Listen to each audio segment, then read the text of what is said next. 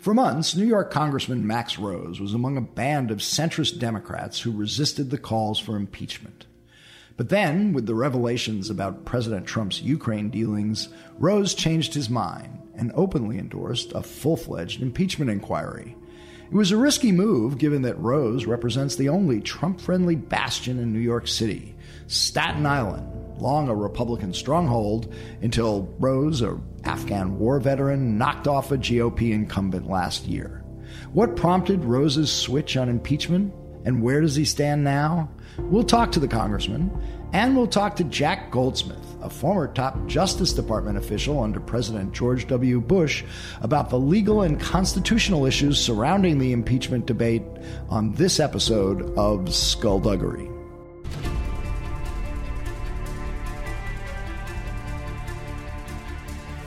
Because people have got to know whether or not their president's a crook. Well, I'm not a crook. I told the American people I did not trade arms for hostage. My heart and my best intentions still tell me that's true, but the facts and the evidence tell me it is not. I did not have sexual relations with that woman. There will be no lies. We will honor the American people with the truth and nothing else.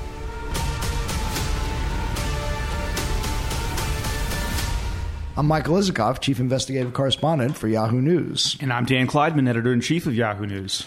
Max Rose is a really interesting guy to watch as the impeachment debate unfolds. He was, clearly resisting strongly the demands and calls for impeachment by every other Democrat in New York City and throughout the country. And I think how he crafts his decision, what impeachment articles he supports, I think are going to be a good yardstick of where moderate Democrats are going to end up in this.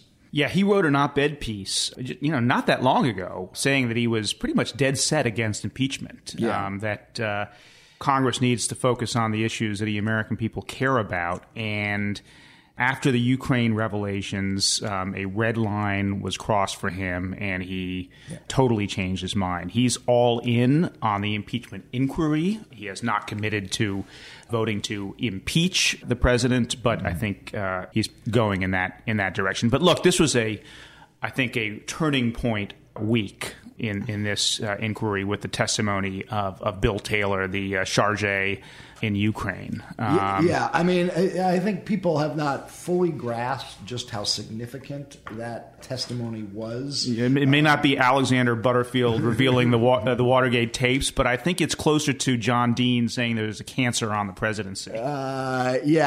Two highlights that we can't emphasize enough of what Bill Taylor said. Taylor was he's a West Point grad, a career diplomat. Infantry officer in Vietnam, 101st Airborne. Doesn't at all fit. What was the statement that the White House press office put out about radical unelected bureaucrats? You look at Taylor's resume and the idea that he's some radical plotting against the sitting president. By the way, doesn't hold up. Steve Bannon, who's now launched a radio show to defend Trump, mocked the White House for those kinds of comments, saying that's just not a serious approach to what is a serious problem that they really have to fight back intelligently. Yeah, well, it'll be interesting to hear what Bannon's strategy would be on this bomb thrower that he was. But the 2 points I want to emphasize is from Taylor's testimony is his conversation with Gordon Sondland, in which he says that Sondland tells him that it would be a mistake to tell that he had made a mistake, telling Ukrainian officials to whom he spoke that a White House meeting with Zelensky was dependent on a public announcement of investigations of the Bidens and supposed 2016 interference by Ukrainians in the election to help Hillary Clinton. In fact, Sondland told Taylor, according to Taylor, everything was dependent on such an announcement, including military aid to fight Russian aggressions, that Trump wanted to put Zelensky in a public box by forcing him to make a public statement along those lines. That sounds, quite Trumpian. And then just before we get to the next point, just a reminder on this. We now know that he didn't just say this to Bill Taylor. He also said it to Senator Ron Johnson, who had been on that trip to Ukraine and met with Zelensky. So he has said this on 2 occasions. And just, to underscore that, his account of his September 7th conversation with Tim Morrison. Tim Morrison takes over the Eurasian desk at the NSC after Fiona Hill leaves, and Morrison tells Taylor about a conversation he just had with Sondland and saying he had a sinking feeling after talking to Sondland. According to Morrison, Trump had told Sondland that he wasn't asking for a quid pro quo with Zelensky, but Trump insisted that Zelensky go to a microphone and say he is opening up investigations of Biden and the 2016 election, and that Zelensky needed to do that himself. Yeah. So that sort of sounds like exactly the quid pro quo that they are publicly denying ever took place. Of course, we already had Mulvaney basically confirming it in his press conference last week. But what's interesting to me is Sondland, there's a clear conflict between Sondland's testimony and Taylor's testimony, because Sondland insisted when he testified last week that he was not aware of any quid pro quo and he would not be party to such a deal. And here's Taylor saying, hey, Sondland was not only party to it, he told him about it, and he told him that he was acting under orders from President Trump. Although Sondland clearly seems to be playing some kind of legal game here with his lawyer, who we know, Bob Luskin, because Sondland has also said, I guess through Luskin, that when he was ordered, essentially told by Trump, there's no quid pro quo, and then he relayed that back to Taylor, Sondland has made it public that, well, he didn't know whether Trump was telling the truth or not. Right. He was just he's trying to walk a fine line. So he's trying to walk. But look, one thing I want to say is one of the things that's really important about Taylor, it's not just the evidence that he is laying out of a quid pro quo. It's also the kind of witness that he will be, assuming he testifies publicly, and I think he will. His testimony, 15 pages, it took him 40 minutes to read it. Very vivid, lots of detail, scenes, anecdotes, the kind of testimony that for a publicly televised public hearing can start to have real impact with the American people. And, there are a couple of things in particular that stood out. One was that very powerful scene of him when he travels in Ukraine to that war-damaged bridge, and he's looking across to the other side, and he sees the Russian-backed Ukrainian soldiers. The point that he's making is that this is a foreign policy scandal, as well as a kind of a more traditional corruption scandal, but that has real-world consequences, life-and-death consequences, as our friend and Skullduggery guest Peter Baker has pointed out, and real geopolitical consequences. And then one other just example of the sort of vividness of his testimony, and that is where he's recounting a national security situation room meeting, a teleconference meeting, and there's some OMB official who says during this meeting, the military aid has just been withheld. We don't know why. And it's kind of in real time, the sort of shock that this has happened. Right. So it's that kind of... it's cinematic. Yeah, I'd love exactly. to see that scene in the movie. Exactly. Like, what? Why? Yeah. Wait, we're holding up military aid? Right. So, look, the other development that got a lot of headlines this week was the sort of Republican stunt in which they charge into the skiff where these closed-door depositions are taking place with their cell phones, by the way, delaying the testimony of a Defense Department official for 5 hours so the room could be cleared of Republican congressmen who are not members of the committees doing the investigation. Clearly, this was an effort to distract from the substance of the testimony. We here on Skullduggery are all for public hearings. We've been demanding them for weeks and weeks, but what the Republicans are doing seems to be making a mockery of what I think is a serious case to open the process up. I think the Democrats are starting to get the message. The suggestions now are they may move into the public hearing phase by mid-November. I don't know if that gives them time to finish up before Thanksgiving, which means we go past the Thanksgiving holidays for an actual vote. Yeah, I think it's highly unlikely that they're going to finish that up by then. There's still a lot of witnesses that they need to depose. I mean, they'll be deposing more witnesses this week and next week. So this is going to take some time. But what the Republicans did this week, which, by the way, some people are referring to the second Brooks Brothers riot, which is a reference to what happened in 2000. The recount in Florida in 2000 in which Roger Stone, who, by the way, is going on trial in a week and a half. I think November 5th is the opening day for the Roger Stone trial. Roger Stone helped organize this riot of Republican lobbyists who barged into the Miami the Board of Elections to stop the recount that was going on. I think this gives us a kind of a foreshadowing of what the Republican strategy is going to be going forward, because it's hard to make a substantive case defending Trump because the evidence, increasingly is so clear. But what they are going to do is try to turn this whole process into a circus. And this plays right into Trump's hands. This is, he is a reality TV phenomenon who kind of knows how to do this. I wouldn't be surprised if he's, coordinating some of this with his Republican allies on the Hill.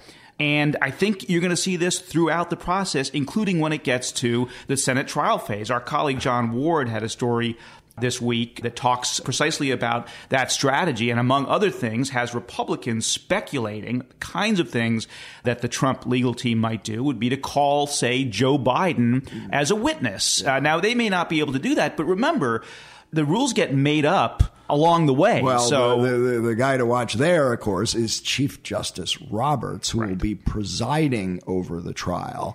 And, how far will he let such a circus strategy go for the defense? Well, it's unclear how much power he really that's the real clash, because Mitch McConnell can rewrite the rules to overrule Roberts. Exactly. But that sets up a politically dicey conflict for McConnell. Yes. Does he want to go up against the Chief Justice? Then it looks like he's totally serving as the president's man. And I'm not sure McConnell is going to go there at this point. Yeah, look, he does seem to be distancing himself a bit. Right. There are already some smoke signals from McConnell distancing himself a bit from Trump. McConnell's up for re-election. There are a whole bunch of Republicans and moderate Republicans who are up for re-elections in states that Trump did not win. So this is complicated for him. I don't think McConnell liked that Moscow Mitch hashtag that was all over Twitter for a while. Yeah. I mean, he'll never admit it, but I think that's the kind of thing that gets under his skin. Well, look, there's a lot to talk about. Let's get right to our guests. Let's go through it.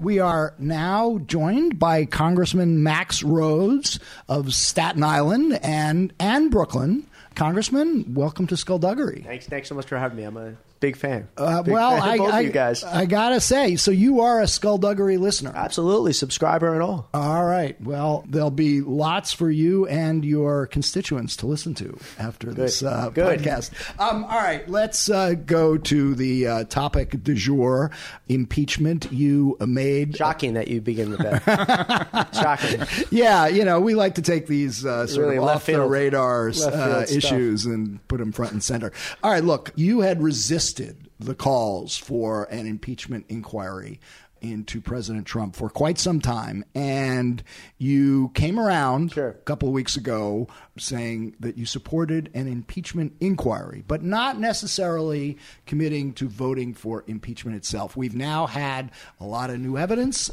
Just yesterday, Ambassador Taylor's statement, the statements from Mulvaney last week, and others. Where are you right now? So in the same place, fully supporting this impeachment inquiry, we need to take a step back and look at what this process actually is. This is a fact-finding process, there's no doubt. This is also a trust-building exercise, though, with the American people. And for someone to come out and say, I've already arrived at my conclusion, but we should proceed with this investigation, doesn't make any sense whatsoever in my book. Okay, this testimony that you're referring to from yesterday is beyond alarming. Okay, the whistleblower report, beyond alarming, backed up by credible allegations, the transcripts, so on and so forth, all incredibly alarming, warranting an impeachment inquiry. But for the American people to believe in this process as well, I don't think that we should be jumping to conclusions. We should also not be celebrating this. This is not a moment for a victory lap. This is a solemn moment. We're talking about potentially impeaching the President of the United States. In addition to that, we, of course, should be transitioning sooner rather than later to public hearings. Let me just follow up on what you said about this being not just a fact-finding exercise, but a trust-building exercise. Building trust these days in our politics is pretty tough. And you represent a district that Donald Trump won overwhelmingly. Yeah, he won by more than he won Texas. So take that, Beto. Yeah. And our politics are totally tribal these days. How do you actually build trust with your constituents? It's a fascinating question, and it's something that Democrats are horrible at. Because the truth of the matter is, if you run in a district like mine, highest rate of unionization of any district in the country, filled with cops, firemen, teachers, nurses, first responders, people who are awfully patriotic but realize the importance of government. These aren't folks who are saying, get government out of my back pocket. And in fact, if you ran tried and true classic blue-collar Democratic policies, pro-infrastructure, pro-union, pro-public health, pro both supporting our troops while also ending forever wars, pro-protecting Social Security and Medicare, those policies in a district like mine would win 80% of the vote. But you hit the nail on the head. It's often the Democratic Party and those who lead it that people in a district like mine do not trust. So the first thing is that you should engage in a perpetual campaign. I think that's a good thing. You should always be out there, always at the Little League game, always at the parade, meeting people, getting to know them, not just at town hall, but meeting them where they are. An interesting question people often ask me is, Max, what policies did you run on? Well, policies are incredibly important. If it were that easy to earn people's trust, hey, an ounce of health care, a couple of doses in infrastructure, and you should be on board with us, then I truly believe that Democrats, especially when you juxtapose their policy agenda with a Republican policy agenda that centers around tax cuts for the wealthiest amongst us, Democrats will win the vast majority of races. So trust building. Well, why don't your constituents trust Democrats, and are they right? In a lot of ways, not to trust them. Certainly it's a complicated question. Part of it is that the Democratic Party has at times been overtaken by an elitist attitude that centers around the "what's the matter with Kansas" notion of why are they so stupid that they don't vote according to their economic self-interest? Mm-hmm. You hear it over and over and over again, especially amongst donors. When really the question should be, why don't they trust us? Now, I can't give you the 5-step process towards building trust. That doesn't work in a relationship. That also doesn't work with voters. But it is about investing in time, getting to know people, and caring about what they care about as well. It also means, though, that we stop treating specific communities that are traditional Democratic communities, unions, communities of color, as fully owned subsidiaries, only talking to them in 30 days prior to an election. But I do want to bring it back, and this is – I can't believe I'm saying this. I want to bring it back to impeachment. So often what people, often what people in my district will say in response to this very issue is one of two things, both of which I find very interesting because they point to the problem in this town. The first is they say, well, Max, look, everybody's corrupt. Okay, you're just going after Donald Trump, but everybody's corrupt. Everybody does this type of stuff where you're leveraging the power of the state to advance your own self-interest. This happens all the time. And that type of cynicism we cannot ignore. We shouldn't degrade it as just that of something that a deplorable would say. We actually have to focus on the fact that for generations in this town, it has been inundated with transactional politics, inundated with a culture of corruption that leads to a deep cynicism amongst the American people. The second thing that people will often say is, look, this is a witch hunt. You were going after him from day one. And for that point, I do think that the trajectory that I've taken on this issue is important. Okay, there was a point in time, not very long ago, where I said, look, with the facts that we have today, I do not think an impeachment inquiry is the correct road to go on. But that doesn't mean that when new facts present themselves that we shouldn't consider an impeachment inquiry. There are members of my party who were on board of impeachment before they got sworn in. What was the... And there were also Republicans, though. There remain the majority of the Republican caucus who would not even consider impeachment because there's a R next to this president's name. Both of them are wrong. And the people in my district and districts just like it across the country are correct to point that out. So let's look at the way the process is unfolding right now, where we have Chairman Schiff conducting these closed-door depositions. Schiff, who, although he didn't support impeachment, has sort of taken on a prosecutorial tone from the get-go on Russia and now this. You know, you have Chairman Nadler, who was supporting impeachment based on Russia before the Ukraine scandal ever erupted. You know, how do you feel about the way the process is working right now? And do the Republicans have a point that this testimony should all be in public? First of all, brother, let's talk about politics one-on-one. Right. Okay. And the Republican Party right now, as led by the Minority Leader Kevin McCarthy, practice the JV version of this art. What you do when you are scared of the facts, so you do one of two things. You talk about the process, and then you talk about whoever's leading the effort. Right. We could have done any process that they had chosen. We could have also selected Mother Teresa to lead this inquiry, and I guarantee you they would still be parroting the same exact talking points, because what this is about is deflection. This is about trying to distract the American people so they distrust this process to the point that they do not even believe in facts. When they were given, this Republican Party, the opportunity to rise above party, to show that they have a dedication to the Constitution, not to their own political party, that allegiance to the Constitution, not allegiance to politics, is what matters. They are choosing to take the route that, in my book, is not patriotic. And that is absolutely wrong. So what I'm not going to do here is I'm not going to entertain this notion that we should be doing anything but getting to the bottom of these facts in both a private setting to start, and as I said at the beginning of this conversation, that we should be transitioning to a public hearings sooner rather than later. When? Well, look, that is relatively semantics, okay? And what I'm saying is as soon as possible, right? Okay, as soon as possible, we should be transitioning to a public hearing. But you're not. I don't know how you could get much more out of me than that. Let me just to build trust with the American people, to bring them along, as I think you would like to do. There may be nothing more important than this process, and it goes beyond these closed-door depositions and then having public hearings. It's also the rhetoric that the Democrats who are leading this process use. Just give us a sense of how you think your colleagues who are running this process ought to do it. Sure. So look, this is very simple, man. This is checkers, not chess. First, this is a sad day for this country. Sad day. I did not come to Washington, D.C. to impeach the President of the United States. And guess what? Nothing would make me happier than to find out that the President of the United States is not guilty of an impeachable offense.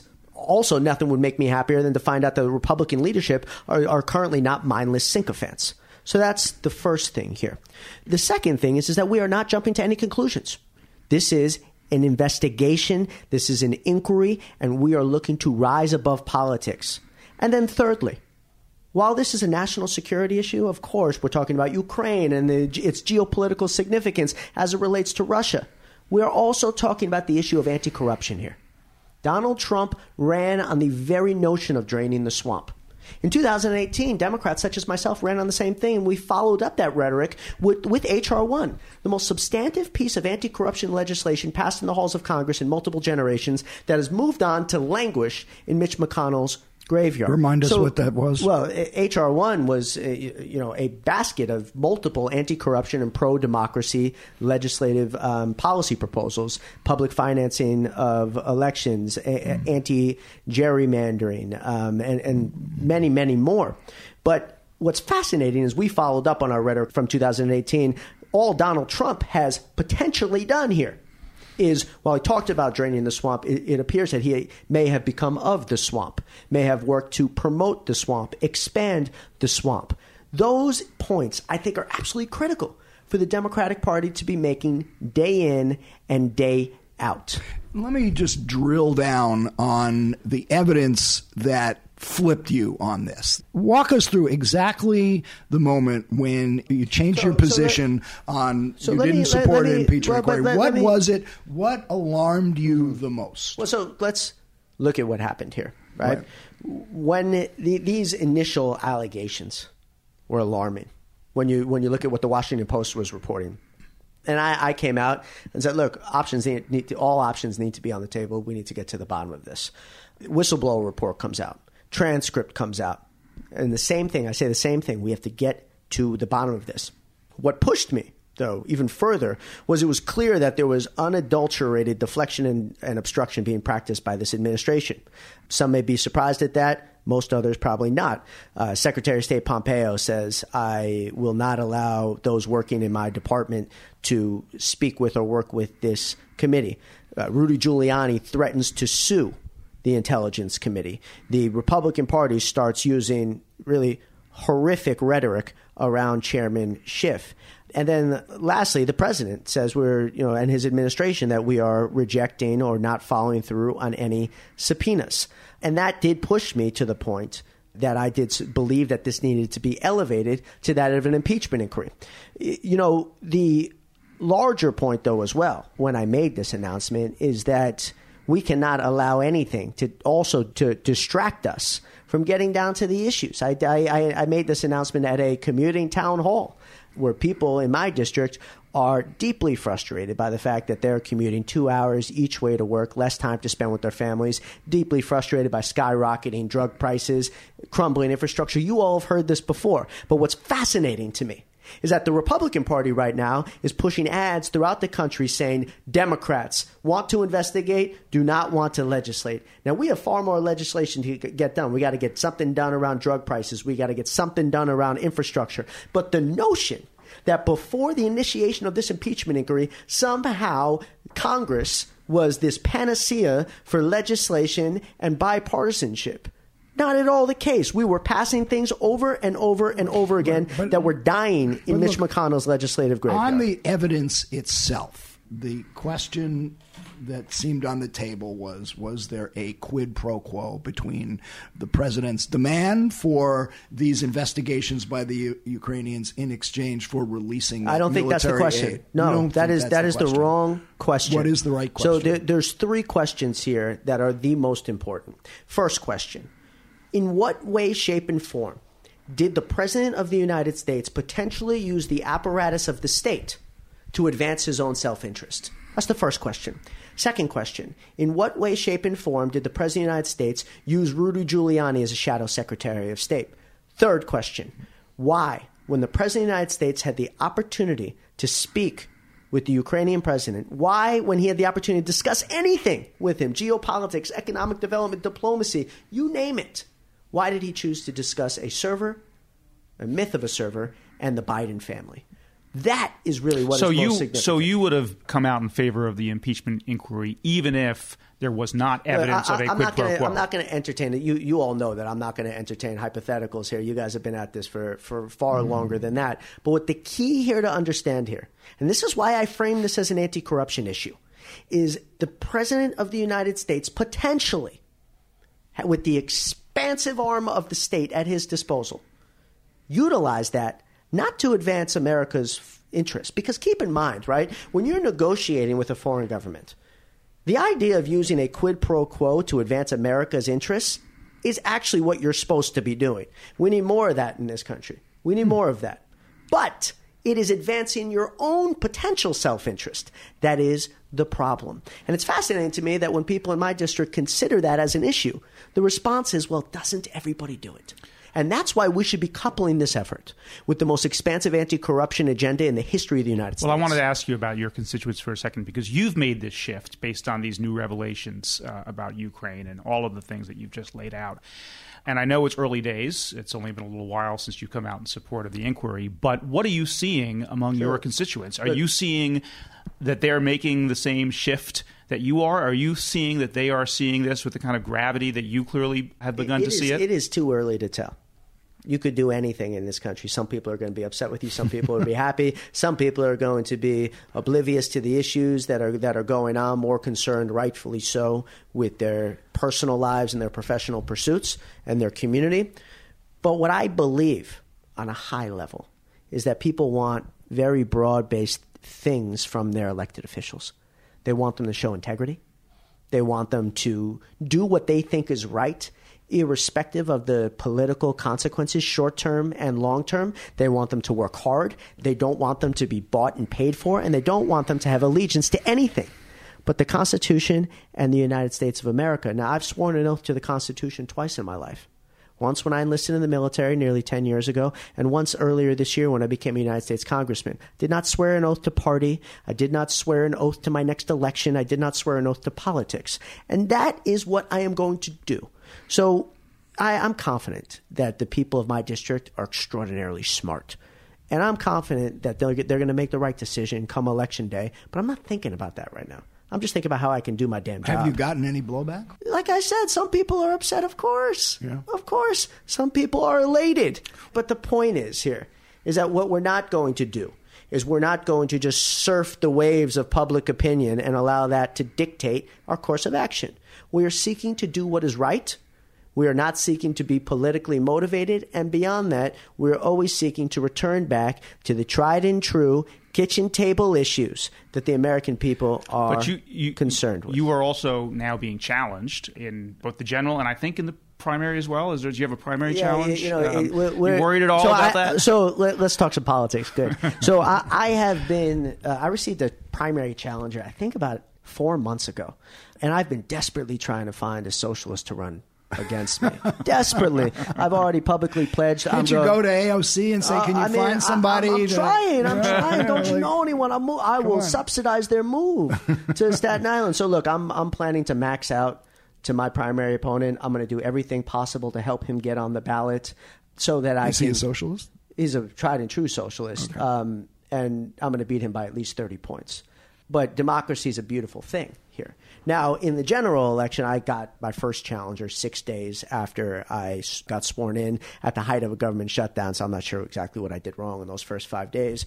But now she has a competitive primary with Joey Salads of YouTube fame, neo-Nazi, peed in his mouth, made fun of the disabled. But we'll see who emerges out of that primary. Sounds like that's the person you want. Okay, wait, yeah. Joey Salads, Joey Salads. Joey Saladino, and so we'll see what happens there in that Staten Island. Well, look, we'll see what happens there in that very competitive Republican primary. But no one thought that I could win in my last election. Keep that in mind, to include pundits just like yourself. A district that Donald Trump won by more than he won Texas. I was never considered a top 50 candidate. I won by 7 points, a wider margin than most other frontline candidates.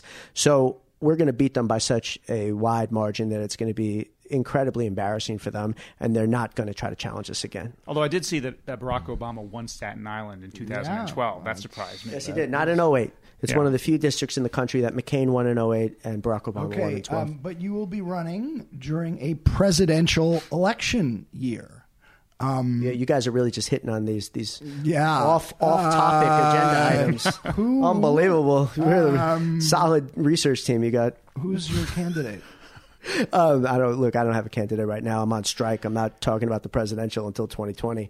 It's unbelievable how long this process goes, by the way. Yeah. It is absolutely incredible. But there's a lot of nervousness in the moderate wing of the Democratic Party. Guys, don't worry. I'm not going to do the classic, I'm focused on this, I don't want to talk. I'm not going to bullshit you. Let's play ball here. Yeah. So it is clear that when you look at this Democratic primary, these candidates, right?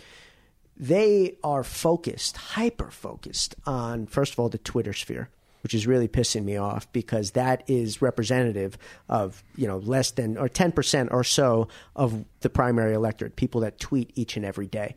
But at times they appear obsessed with it, which is, upsetting. I have no problem with people who believe whatever they say they believe. Like, that's good. Have some bold ideas. Let's have a solid debate. But what I do have a problem with is when you try to play both sides. And think about this. I'm not going to name names, all right? We're not going to make this that sexy. But I have a problem when people sign on to Medicare for All, and then when they say, are you in favor of abolishing private health care, they don't raise their hand. That's an issue for me. If you signed on to Pramila Jayapal's legislation, if you signed on to Bernie Sanders' legislation, you want to abolish private health insurance. And let's have a solid debate in the Democratic Party. But all the while we're having this debate, let's keep a hyper-focus on our shared values. What we are united by is that we want to pursue universal health care coverage. That has got to be the goal. We have got to achieve it. We are united by the desire for a truly awe-inspiring multi-trillion-dollar infrastructure bill. We're united by the need for expansive anti-corruption efforts. We're united by a desire to shore up Social Security. So this notion that the Democratic Party in the primary, too, shouldn't be the party of intellectual diversity is crazy to me. We cannot be the party of litmus tests. We cannot be the party of purity tests. Why do I know that? That's what the Republican Party looks like. Right, blindly united by a desire to give away massive amounts of money to the wealthiest amongst us. I don't want us to look like that. But look, right now there is incredible unease among your fellow Democrats about the field. Like who? I'm divulging everything. Give me names. Okay. Who's nervous? Who are your sources? I'm just all you have to do is read the coverage over the last few first days, of all, particularly since the last debate. So first of all, hold on. Let me just get a question in here.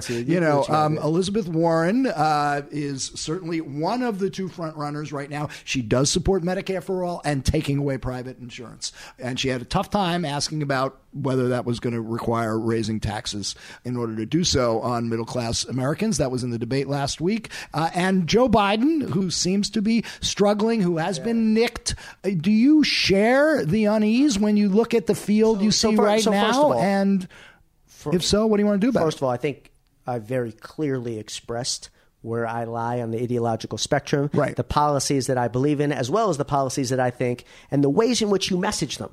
Right. That I think will win elections, both at the congressional level and the national level. But what's fascinating to me is that if we were having a discussion at this same point in 2015, all of that unease no one felt that, right? There was this sense that we got this in the bag, we're good to go, no one was nervous in the elitist donor circles or otherwise, and we shit the bed. So this is a disruptive, this is a diverse, this is an unpredictable process. That is usually when the Democratic Party gets it right versus when we, anoint someone 13, 14 months out. Here's the central question that I think that all of our politics should revolve around if we want to win this presidential election. And that central question is whose side are you on? Are you on the side of special interests? Are you on the side of the pharmaceutical companies who, for all intents and purposes, made billions as drug dealers, like the Sackler family? Are you on the side of the hardworking union members whose numbers we should double in the next 20 years? Are you on the side of the earth and our children as we try to address this issue of climate change? Or are you on the side of lobbyists, corporate PACs, and the wealthiest amongst us? When you present it as that, okay, you're not just going to win a Democratic primary. You're also going to win those places that believe Donald Trump when he said that I want to do something to use the apparatus of the state to help you. That's what he ran on in so many ways. He co-opted a Democratic populist agenda, or at least tenets of it. That's what our politics should be based around. And then the elections are going to be the easy part. Are you worried that Trump will be reelected? Of course. Look, this idea that somehow you wouldn't be thinking about that or wouldn't think that that's a possibility Every Democrat should, of course, know that this is an election and that it could go either way, and we have to take this incredibly seriously. Of course, 13, 14 months out. If anyone said that that we have it in the bag, they're naive, they're incompetent, they're stupid, they're something, but they shouldn't hold a leadership position in the Democratic Party. But let's get to business. Let's get to business, and let's actually center our politics around a centrist, populist agenda that focuses on the question of whose side are you on. There's been talk of others possibly thinking about getting into the race. Michael Bloomberg, the former mayor, Hillary Clinton seems to be leaving the door open. Do you want to see either of those two or others get in? Look, God bless them. Let's see. Let's see what happens. I think some people are looking to just stay relevant. Others may be thinking about it. We're getting to that point where it might be too late for folks to jump in. But, man, politics is a beautiful thing. I'm not constitutionally allowed to run for president. I'm too young. But maybe you want me to spice things up a little bit here? Throw your hat in. And so wait, 2024? 2024. All right. You heard it here on Skullduggery. All right. So wait. AOC is still younger than you, right? Yeah, I'm the youngest male. She's the youngest female, I believe. Yeah. Speaking of elections and timetables, as this continues, and it does look like the impeachment process is dragging on longer than some people wanted it to because of the evidence that seems to be emerging, there's inevitably going to be, if this goes into late December, early January, the argument, why don't we just let the voters decide this? How would you answer that question? I think that the critical thing here is, so someone asked me the other day, Max, what's the timetable on this? And the second that you subject a political calculus to a timetable around something as serious as an impeachment inquiry, I think you're making a really faulty step, a real big mistake here. This is the second most serious thing I could be doing. What's as an elected What's the first? The first is the vote to declare war and send soldiers to combat. Second most serious thing. So we're not going to say, look, that second most serious thing is something that you stop considering during 25% of a presidential term here. I am very conscious, though, of the fact that elections are important here. And we certainly have to be engaged in a disciplined process that focuses around this issue of Ukraine, the central questions that I brought up earlier, and move as quickly as possible to public hearings so we can continue to focus on that trust-building process as well. Well, it certainly looks like you're going to have to cast a vote to impeach or not impeach, and we are going to be looking forward to talking to you between now and then as this process unfolds. Absolutely. And so thank you so much for... That was a segue. He wants to close it out, man. Goddamn producer's telling me that we got to go. That was that bad, man. Let's go one more question. You guys didn't even let me do the commercial break thing. No, we don't do commercial breaks. Wait, what will you be sponsoring? It'll be Pat and Joe and Pat's Pizza? You guys are probably doing some fucking new underwear company like Pod Save America. We do have a balding ad that runs on, That was offensive. I'm just, that was offensive. We actually You got a great head of hair, though. Oh, my God. Look at that thing. All right. We're known for asking tough questions. We like to put people on the spot. You're from Staten Island. What's the best pizza place in Staten Island? I told you, man. Don't fuck with me, all right? This was going so you're well. Ducking. You're ducking. Do not fuck with me, all right? Well, I'm a journalist with a lot of conviction, and I'm just going to have to go with Joe and Pat's. And plus, my daughters love it, too. This interview's over. You guys are... Congressman, thanks for joining us.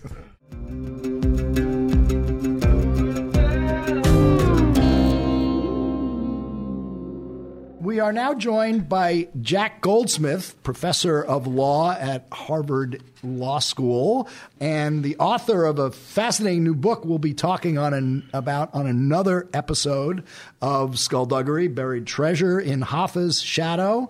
Today we're going to talk about Trump and the impeachment process going on. Jack, welcome to Skullduggery. Thank you. You're a constitutional law guy, and you saw the letter that Pat Cipollone, the White House counsel, wrote to the House just saying, basically, fuck off, we're not going to cooperate with anything you're doing. This is an illegitimate impeachment process. As a scholar of constitutional law, what did you make of the White House counsel's letter?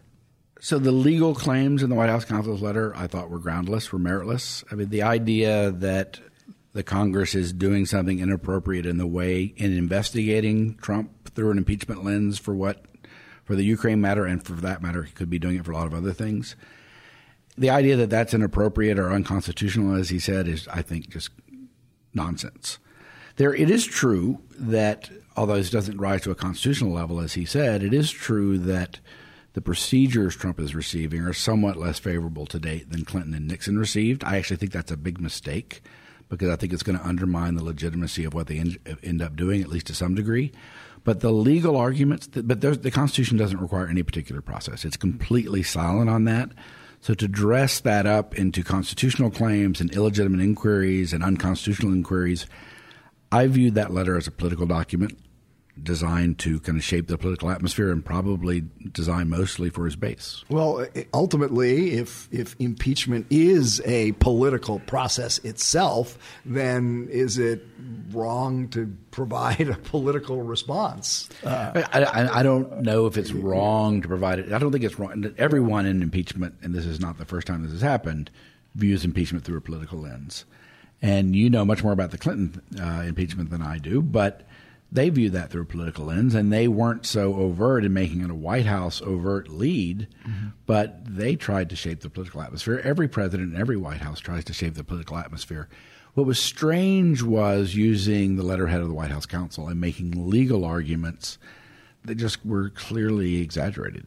Do you think that's damaging in the long term to the reputation of government lawyers when you dress up political arguments as legal arguments? Well, to be clear, it's not the first time that White House or government lawyers have dressed up political arguments as legal arguments. Really? I'm shocked. I'm sorry to disabuse you, but that's not the first time. Former assistant attorney general. Well, I said White House lawyers, not Office Justice of Department Legal lawyers. Counsel. Right. I said White House lawyers, not Justice Department lawyers. But look, I can't assess that. I don't know what it's going to do to any all the institutions in Washington right now.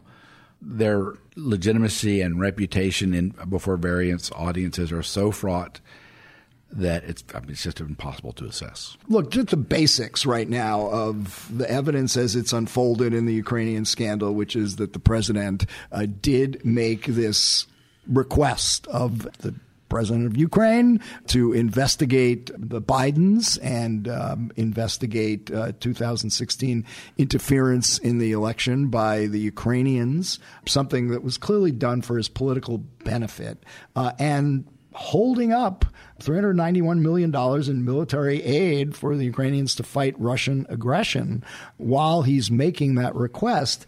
Is that on its face impeachable to you? Yes. I mean, the constitutional standard of high crimes and misdemeanors, it's really less of a strict legal standard than a standard about abuse of office and defiance or corruption of the public trust in a very serious way.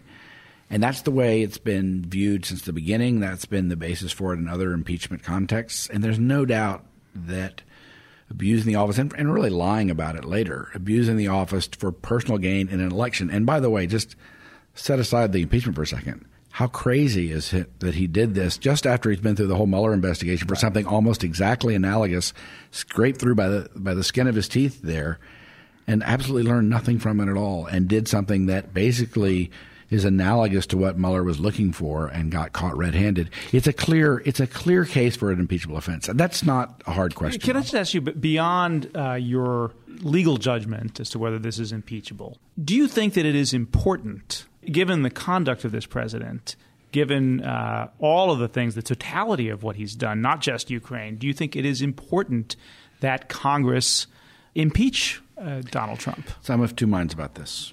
That's a judgment that I would say is not purely a constitutional. Scholars differ about whether Congress has a duty to impeach a president for impeachable offenses.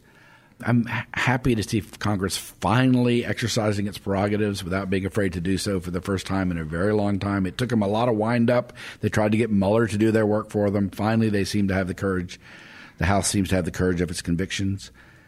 I think it's really bad. We're in a very bad, fraught situation in this country right now, obviously. The country is divided like it hasn't been in a long time. And I worry, given the stakes and given what almost half the country sees as a 2.5, 3 year effort to remove the president illegitimately, I would rather see Trump go through an election than through impeachment. I just think that there's a greater likelihood of political settlement if that happens. I'm not saying it's a high likelihood. I think if he's removed by impeachment, it's going to prolong the country's suffering. That said, I can't criticize Congress for going forward because he's clearly acted in a way that warrants impeachment. You know, you are, I know, a fan of contrarian arguments, so I'm going to throw one at you. You mentioned that abuse of office, such as we've seen in the Ukrainian matter, is clearly impeachable. But as a matter of historical precedent, we've had 3 impeachments in this country, presidential impeachments. Andrew Johnson, Nixon, and Clinton. Each one was about a violation of law. With Andrew Johnson, Tenure of Office Act. With Nixon, obstructing a criminal investigation into a burglary by his campaign committee. And with Clinton, perjury. In this case, is there a potential violation of law by the president? So let me say a couple of things about that. I actually have a very long and complicated post up today on Lawfare that follows up on an earlier post trying to figure out whether the delay in spending the monies violated these extremely complicated appropriation statutes and the like. And you were telling us you didn't have anything to say about impeachment. You've written a whole treatise. But the answer is it's extremely complicated, but probably. There was actually a DOD fund and a State Department fund. The State Department delay was probably lawful, and the DOD one was probably not lawful. Yeah. So there's a technical violation of appropriation law there. Although they released the money in September. They eventually released the money before the end of the fiscal year, and Mulvaney noted that in his press conference last week. But as we explained today, that's probably not the end of the legal issues. So there's probably a legal violation there. It's not clear that there's any other legal violation unless you go to 40,000-foot level and say he violated his oath of office, which is a tricky argument to make. Extortion or bribery? It's not clear that that's what this was. It's not clear that those statutes apply to the president. The bribery statute probably does. Maybe, possibly. Campaign finance violation? Possibly. I haven't looked at those. I can't say. But let me contest you on one thing. So I can't go back. I meant to do this before I came on this podcast, and I ran out of time. I wanted to go back and look at the articles of impeachment for the 3 that you mentioned. I know it's true, and it's settled through practice, that you do not have to have a violation of law for there to be an impeachable offense. I'm pretty sure that I'm confident that not every – I'm pretty confident. This is what I wanted to check before I came on, that not every one of the articles of impeachment against those 3 presidents involved criminal violations. So you talk about obstruction of justice. It wasn't necessarily the case that meant violated the obstruction of justice statutes. The obstruction with Nixon's case did involve obstructing the criminal investigation into the Watergate burglary. I know, but so that's a violation of law. Well, right? Not necessarily. There's a technical question whether and I've argued that it doesn't. The obstruction of justice statute applies to the president without a clear statement from Congress. You're looking at me like I'm crazy, which is the way most people looked at me, but I'm pretty sure the argument's right. I think that the Supreme Court ruled he had to turn the tapes over. They didn't rule that he obstructed justice. They ruled that he couldn't invoke executive privilege to resist a subpoena. It's a completely different Wasn't argument. that Bill Barr's argument in the memo that he sent? I think Barr's argument was House basically right. The president can't obstruct justice. Wait a second. No, I didn't say that. I said paying hush money to witnesses? That would be a harder case because the argument is involved. Obstructing that's what the March proceeding. The 1973 conversation was all about. Let me try to be clear about what I'm saying. Yeah. There's a technical legal question about whether, and it's not been resolved, and under the law of the Justice Department and the executive branch, there's a technical legal question whether the obstruction of justice criminal statutes, which don't mention the president by name, can apply to the president, absent a plain statement from Congress. I'm pretty sure that's right under executive branch law. I'm not saying that Congress couldn't do it if it wanted to. So, and it's always been ambiguous, and I actually written about this as well. It's always been ambiguous whether the articles of impeachment for obstructing justice meant that he violated the criminal law, or is just talking more colloquially. Clearly, for example, Trump was trying to obstruct justice even in the Mueller stuff, even if he didn't technically violate the obstruction of justice statutes. Yeah. I'm just trying to – but how did we get here? I'm trying to make the point that you don't have to violate criminal law. This is pretty subtle. You do not have to violate a criminal law to have an impeachable offense. So I don't think that we should get hung up on whether, as some people are getting hung up, on whether the Ukraine matter technically violated some law. People are scurrying around trying to fit the facts to some law. And I think that that's a mistake. That's not the way. I guess the argument would be if it's a broad abuse of office, whether that's enough given the historical practice. Because, as I said, criminality was a part of the discussion and evidence in all three of those cases. It was. These were criminal violations. It was, but I'm just telling you that's not a requirement of impeachable offense that it be a criminal violation. That's pretty settled. And I understand politically why it helps, but when I say abuse of office, that doesn't mean that's too loose a standard, and it's a political legal judgment as to whether it rises to the seriousness and to the kind of abuse of really state power to warrant impeachment. But this is an easy case. Why No. I'm just easy case to make that the president should be impeached based on the evidence that we have. It's an easy case to make that it's something that warrants impeachment, yes.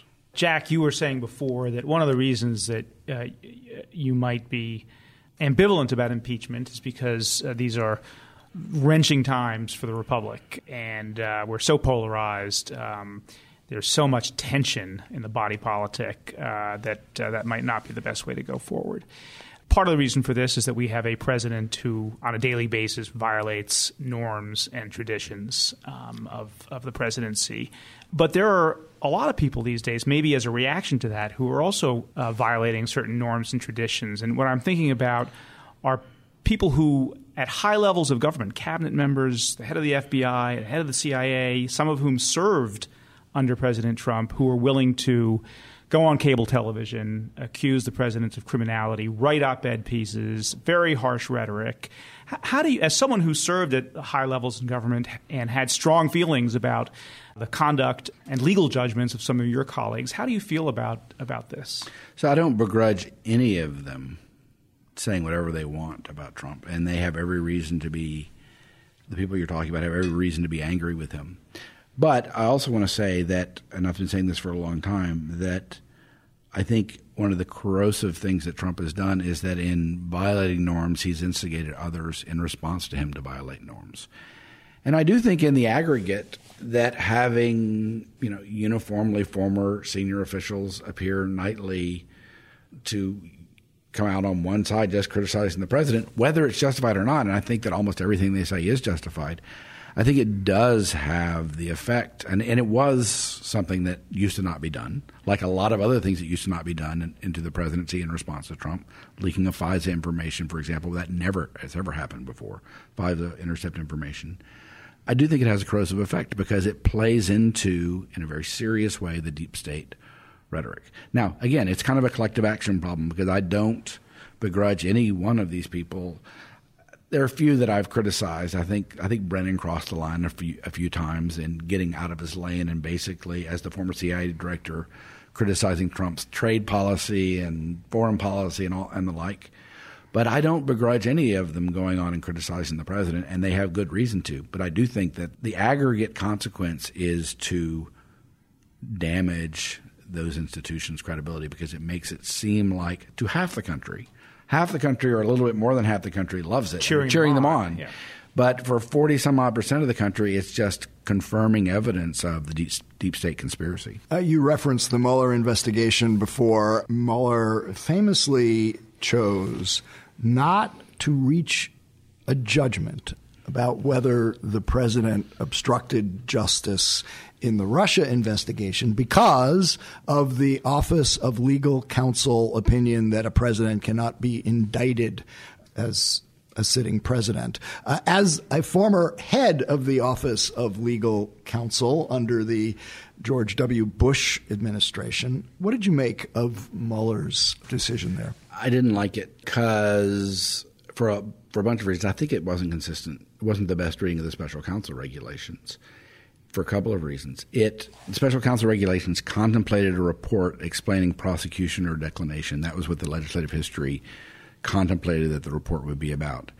And by not doing one of those two things, which the regulation contemplated, Mueller was able to do something else the regulations didn't want to allow without reaching a conclusion. That was exactly the kind of thing, to make the second point, that when they were writing the special counsel regulations in the 1990s, they wanted to avoid. They got rid of the impeachment report. They said that long analysis of possible criminality was not fair to the targets, and we don't want that. So that's the second thing that he did. And then the third thing, what he really did by not making a prosecution decision, he took away the authority of the Attorney General, which the regulations specify is the person who has authority for the final decision, to make a prosecution or declination decision. Now, Barr ended up saying we're not going to prosecute, but I'm not sure Mueller cared about that because he was able to get all this information out. It was pretty clearly an indirect impeachment report. What should he have done? I think that the right thing to have done was there's nothing in the OLC opinion that prevents you from concluding that the president should be prosecuted. It just doesn't allow you to actually indict while he's in office. And that's pretty clearly what Barr thought he should have done if he believed that. He should have reached a decision. As Barr said, and I agree with him on this, the Department of Justice is not in the business of abstract legal discussions. We prosecute and we decline prosecutions.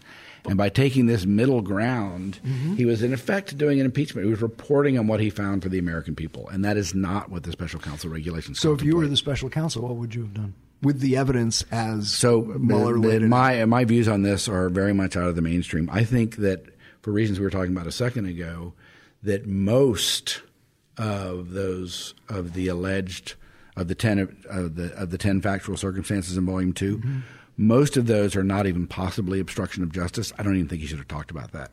I think he should have talked about the ones, to the extent that there were some of those where Trump wasn't exercising an Article 2 power but was clearly doing something that would otherwise implicate the obstruction of justice statutes. I think he should have limited his analysis to that, and he should have said that he should have reported that he discovered prosecutable offenses.